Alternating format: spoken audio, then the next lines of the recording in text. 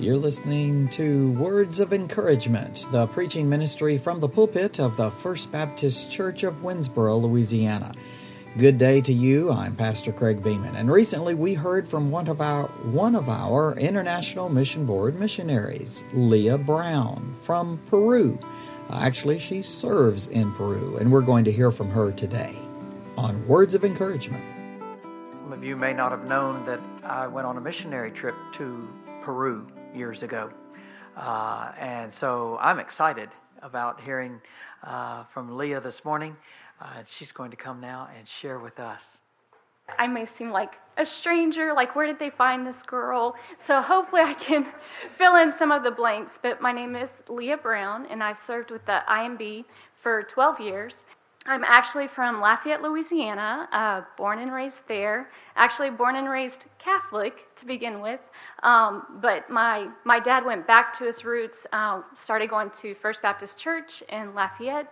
Brother Perry Sanders, wonderful man and wonderful preacher and pastor, and so I grew up under his leadership. Came to Christ when I was 12 years old, had wonderful discipleship. Just praise the Lord for that.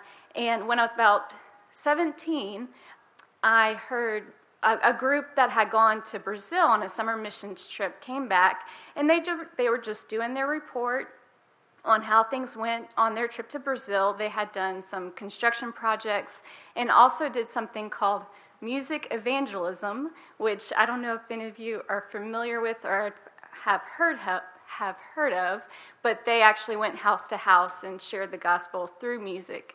And so they were giving that report on their time doing that, and the Lord just began to touch my heart. He had been using several other things along the way to kind of capture my attention about missions and about the need of lost people all over the world, and a lack of resources that they had available to them.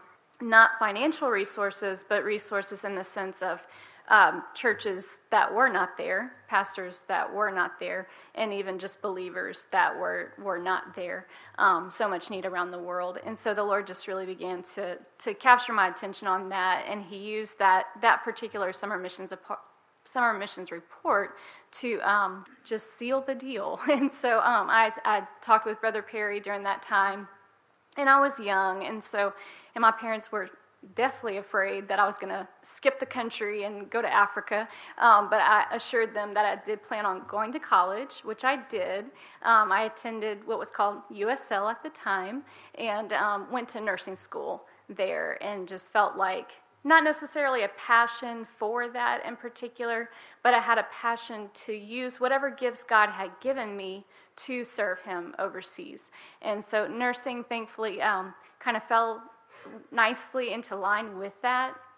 And so the problem was I had a little bit of struggle with some classes, and so I ended up transferring to McNeese in Lake Charles and got my degree there. And then worked for several years, actually worked in the area of oncology, which I'll talk a little bit more about in a minute. Worked there, and then the next natural step for me felt like seminary, because I knew I wanted to do missions overseas. And so the Lord led me to New Orleans Baptist Theological Seminary and attended there as destiny or the Lord really would have it. Attended there beginning in 2005, and so experienced all that Katrina had to offer, and then returned back to Lafayette for a while, but and then back to New Orleans. So all of that to say, the Lord does not waste a thing. If there is a time in your life where you're confused and trying to figure out what in the world is He doing, He will use whatever you're going through. And so rest assured with that. And He did use that in my life that time. So finally finished seminary in 2008. And so 12 years after the point that I felt like He was calling me to the mission field was when I actually went. And so went to the mission field in October of 2008 and landed in Guatemala in a little town called Antigua, and spent several months there learning Spanish, plodding through, trying to learn as much as I could in that time. I had a little bit of a base to work with. I was grateful for that. Went from there to I was supposed to serve in Peru from the very beginning, but the Lord had something else in mind, and so ended up working in Bolivia. And I was there for about 3.5 years.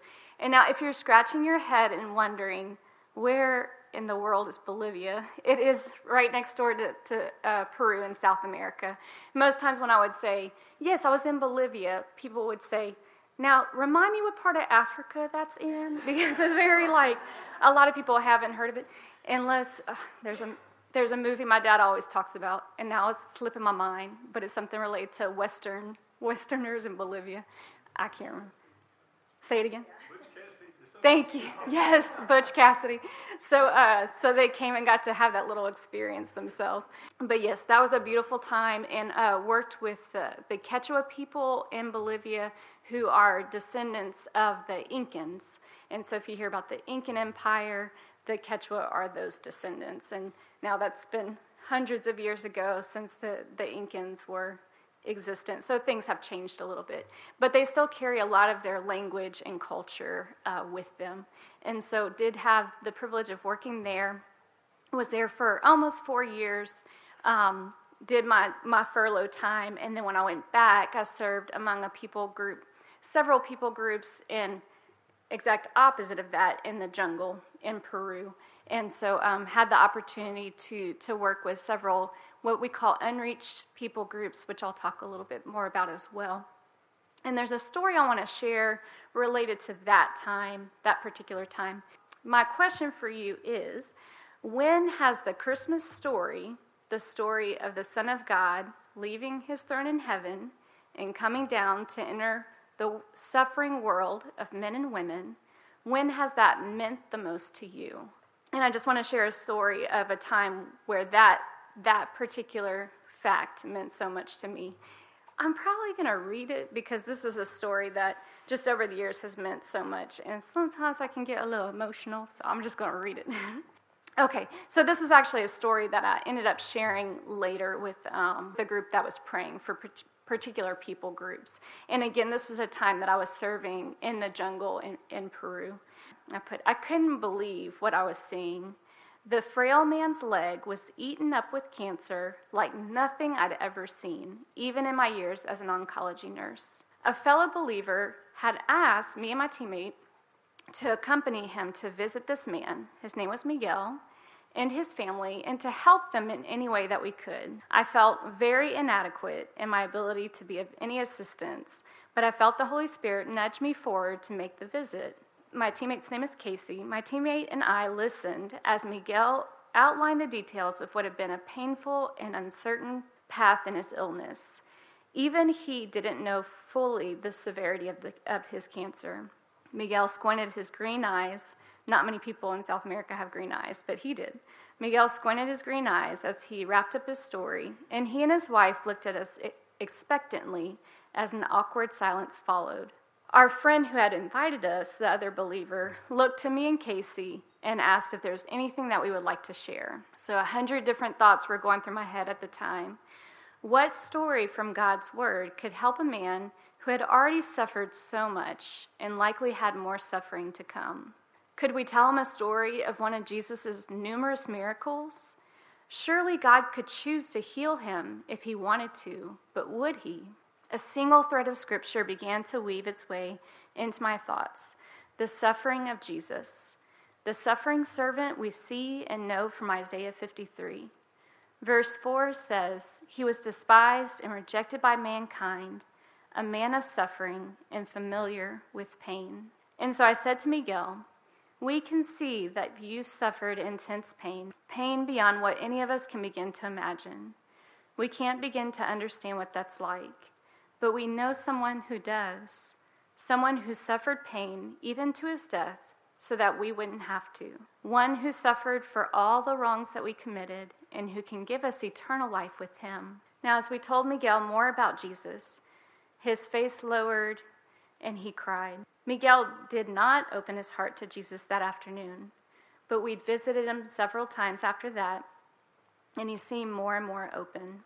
And my statement was, pray that Miguel will choose to follow the suffering servant and become a new creation in him. Now, I wrote that several years ago, and we learned several months after that the cancer had taken Miguel's life. We didn't know what his eternal destiny was. And that can be disheartening when you don't know for sure, when we didn't know what impact our words might have had. But this experience continues to shape how I approach people in life and ministry, and how I approach people who are suffering. And I just wanted to share from that same scripture. Oftentimes during Christmas, we think of Jesus coming as a baby, right? And so we don't always put together little precious baby in suffering, but I would challenge us to in our minds to put that story together, because we know that that baby that came eventually was coming to suffer and to die for us, and not to stay in that suffering, but to do that in order that we might have eternal life with him. And so I'm just going to read from the first part of Isaiah 53 that says, "Who has believed what he has heard from us? And to whom has the arm of the Lord been revealed? For he grew up before him like a young plant, and like a root out of dry ground. He had no form or majesty that we should look at him, and no beauty that we should desire him. He was despised and rejected by men, a man of sorrows and acquainted with grief. As one from whom men hide their faces, he was despised, and we esteemed him not. Surely he has borne our griefs and carried our sorrows, yet we esteemed him stricken, smitten by God and afflicted. But he was pierced for our transgressions, he was crushed for our iniquities. Upon him was the chastisement that brought us peace, and with his wounds we are healed. All we like sheep have gone astray, we have turned every one to his own way, and the Lord has laid on him the iniquity of us all. He was oppressed and he was afflicted, yet he opened not his mouth. Like a lamb that is led to the slaughter, and like a sheep that before its shears is silent, so he opened not his mouth. By oppression and judgment he was taken away. And as for his generation, who considered that he was cut off out of the land of the living, stricken for the transgression of my people. And they made his grave with the wicked, and with the rich man in his death, although he had done no violence, and there was no deceit in his mouth. Yet it was the will of the Lord to crush him. He has put him to grief, when his soul makes an offering for guilt. He shall see his offspring, shall prolong his days. The will of the Lord shall prosper in his hand. Out of the anguish of his soul he shall see and be satisfied." And it goes on. I want to share one other scripture from Isaiah 9. And many of you are very familiar with this or parts of this passage. In fact, I think one of the first songs that the Beautiful Duet sang has part of this scripture. Isaiah 9, verse 2. "The people who walked in darkness have seen a great light. Those who dwell in a land of deep darkness, on them has light shone." And then it jumps down. "For to us a child is born, to us a son is given, and the government shall be upon his shoulder. And his name shall be called Wonderful Counselor, Mighty God, Everlasting Father, Prince of Peace. Of the increase of his government and of peace there will be no end, on the throne of David and over his kingdom, to establish it and to uphold it with justice and with righteousness, from this time forth and forevermore. The zeal of the Lord of hosts will do this." So again, my challenge for all of us is to see the baby Jesus, rejoice in that, but also consider how he entered this world to be able to enter into our suffering, into our pain, and to meet us in that. So just asking yourself, how does this impact you today? And the suffering that so many of us have experienced this past year in 2020. Even if the virus hasn't touched you or your family, likely there's been something that's hit you this year. And so what I want to do is I'm not sure if we ever got those slides to work. Oh, great. Okay, so this is actually the team that I've worked with over these past 3 years. I've actually been working in Lima, Peru, which is the capital city of Lima.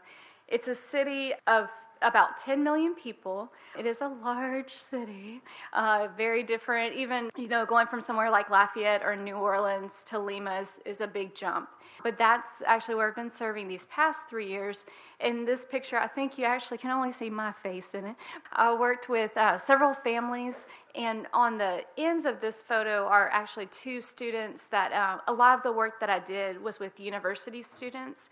And so if we have any university students here or some that are getting close, the IMB has some amazing programs. One is called Hands On, which is a semester program that some colleges will offer credit if you go through this program and you do this time serving overseas. And so the students in this picture did the hands-on program and served with us for a semester doing English ministry, because so many people all over the world, it's just a huge ministry opportunity. They want to learn English, and so it opens up doors immediately for being able to share Bible stories, which is a lot of what they did there with us. We can go ahead and jump to the next slide.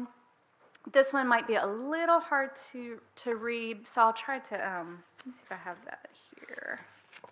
So the top number there says it's just a reminder to all of us that the global need for missions is more urgent than ever before. And we take into light COVID and how it's affected the world. Sometimes we get caught up in like how it's affecting us just personally or with our families or in our community. But hopefully most of you are seeing like it's a worldwide impact. It's impacted so much of our daily lives and different areas that continue to be on lockdown. I was just talking to somebody, a missionary in Mexico yesterday, and she said they're going back under lockdown, after having been in lockdown previously. It just points to when we go through those physical difficulties and struggles, that sometimes that spiritual need can rise to the surface, and that's a good thing. Like people start to ask questions where maybe they never would before. This jumps to the number that you can kind of see there is 7,000, a little over 7,000 unreached people groups, which goes back to what I was saying. When we talk about unreached people groups, those are people groups that are less than 2% evangelized. In the IMB's mind and thinking is, not just the IMB, but many other mission organizations, they look at that statistic and say, if they're less than 2% reached, then they're going to have a hard time planting enough churches and having enough theological education and trained pastors to be able to continue moving forward with that. And so those are areas of focus for the IMB and other mission organizations where they want to put missionaries, they want to put pastors and teachers and put focus on those areas so that they can get those numbers above 2% evangelized to where they can start to take more ownership over that work. So you see 7,000 unreached people groups that are still out there, that still are less than 2% reached. And so, for example, in East Asian peoples, there's 263 unengaged people groups, which that just means that at this time there's not like a missionary there, there's not a Christian witness that's there, there's not somebody engaging that area. And so when you look at 263 unengaged people groups in East Asia compared to when you go to the Americas, you have 705 unengaged people groups, which is kind of interesting. And something that might explain that is that in areas like East Asia, which you can throw China, wink, is one of those areas that's in East Asia. A lot of those people groups are very, very large. They could be, one people group could be hundreds of thousands to millions of people in just one single people group. And they have 263 unengaged people groups. Whereas the Americas has, even though 705 seems like a lot more, in South America and Central America, it's more common to have what they call micro people groups, and those are groups that would be many are in the Amazon jungle, where you might have a people group that's only 300 people. And what's happening now is like some of the groups that we used to work with are groups that are literally being wiped out with things like tuberculosis and dengue and HIV/AIDS. And so it could literally just be a few years where there's not going to be anybody in that 300 size people group. And so the need is so urgent, and the time is short. So that just gives you an idea of different groups of people and how many there are. I'll just throw out one more. Southeast Asian peoples, 1,191 unengaged people groups. So the need is great for missionaries, for pastors, teachers, for people with various business backgrounds, nursing, whatever, for people to come in and share the gospel and share the true truth and not a false gospel, because that's also a big issue that we encounter. We can jump to the next slide. Great. Okay, so this talks about global impact, and these are actually statistics from last year. So you can imagine that 2020 has been very interesting, and our work has looked a little bit different, but this has statistics from last year. The first one is, 827 people groups. So in 2019, 827 new people groups were touched somehow by a gospel witness or were newly engaged by IMB missionaries. So when we think back to how many people groups were unengaged in the Americas, we had 705. And so 827, now that's globally, were newly engaged. But that's just in 1 year. So that's exciting. That's what we want to see, is that forward progress. The second statistic is number of people who heard a gospel witness. So that's not people that accepted Christ, but it's people who at least heard a full gospel witness. And so that's over 500,000 people. The third statistic, 46,929 people were baptized. Again, that's just last year, and that's globally. So you may look at that and say, well, that's really doesn't seem like a lot of people.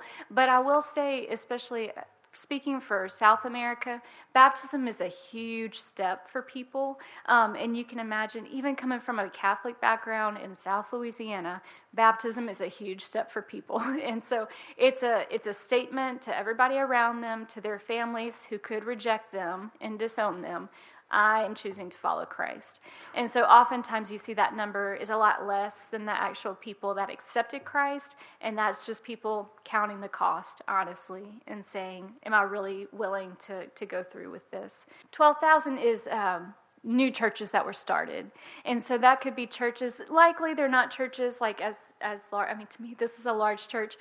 They're not churches as large as First Baptist Winsboro, but they could be small house churches that were started. And so it could just be small groups of people. But that's still exciting, right? 12,000 new churches started.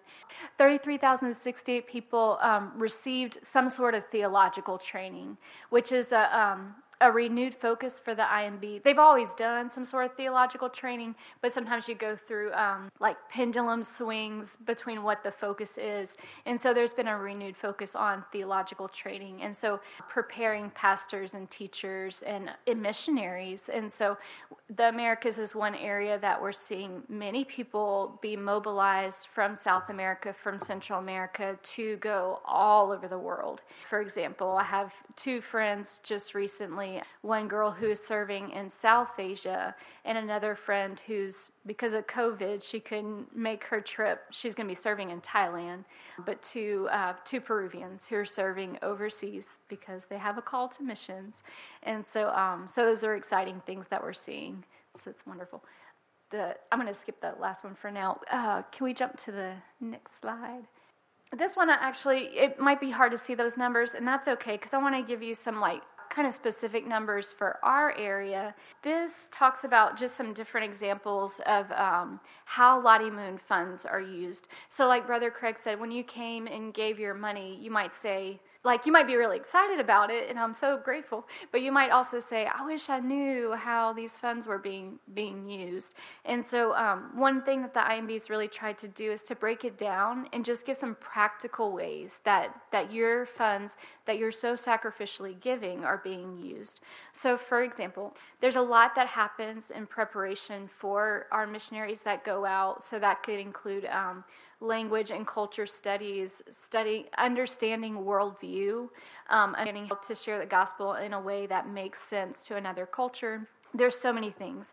So these are just some examples. $700 is used to help a new missionary go through a 3-month intensive training. A lot of that is done in Richmond, Virginia. $2,000, that's a lot. It goes toward vaccinations to prepare for the field. So maybe COVID will be one of those. $2,300, that is to help train and launch a new missionary. So all the logistical things that go and come into play with that. Language education. Again, I personally spent 4 months in Guatemala to study language, and that's very important because I need to be able to understand and to be able to share the gospel in a way that makes sense to the other person.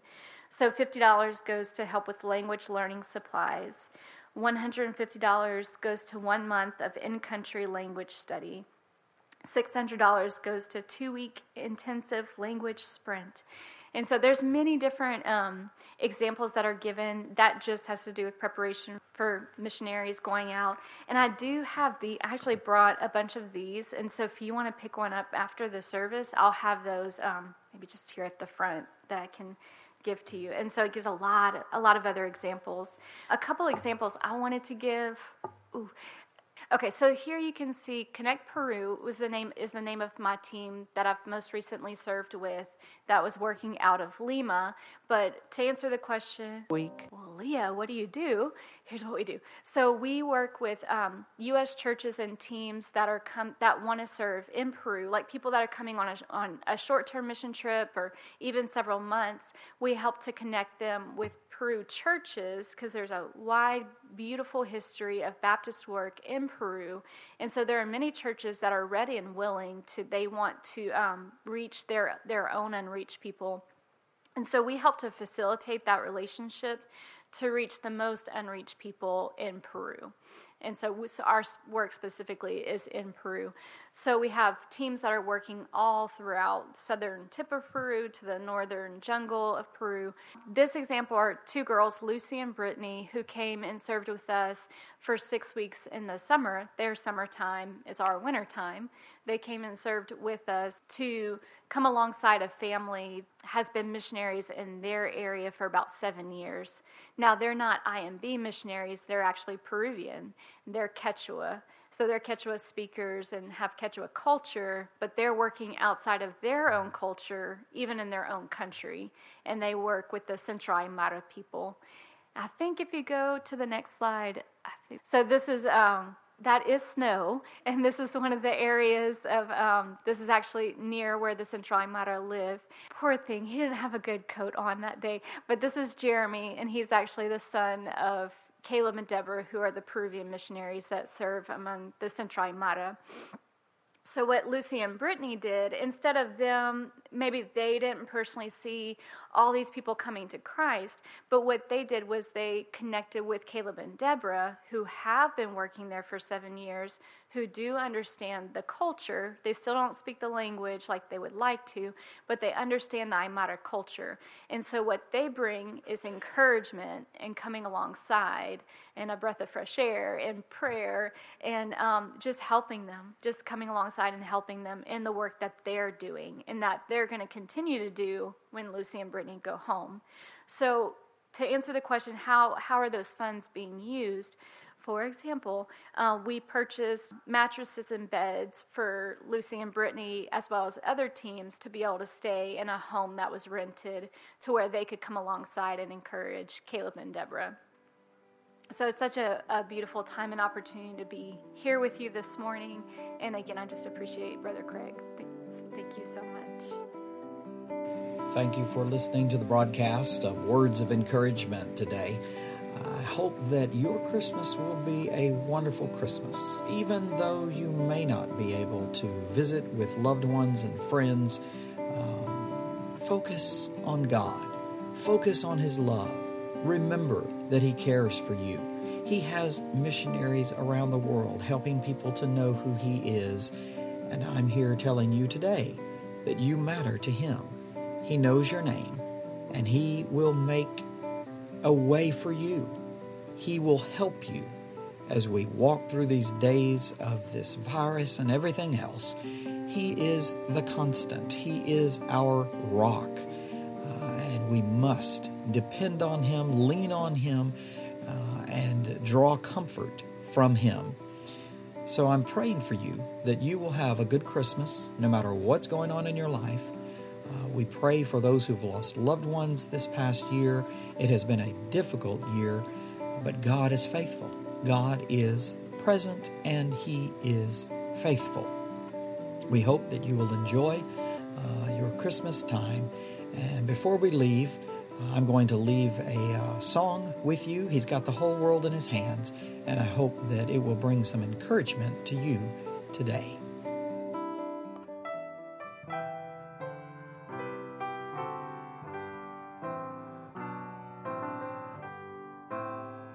His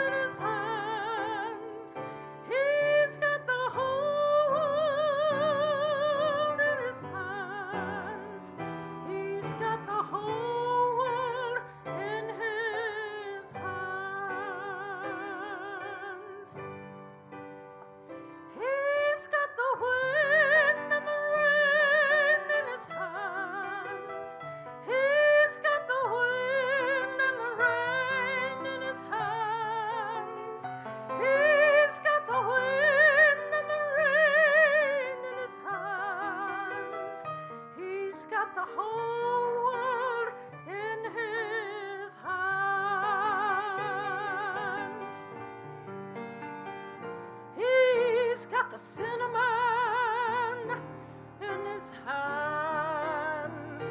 He's got the cinnamon in his hands. He's got the cinnamon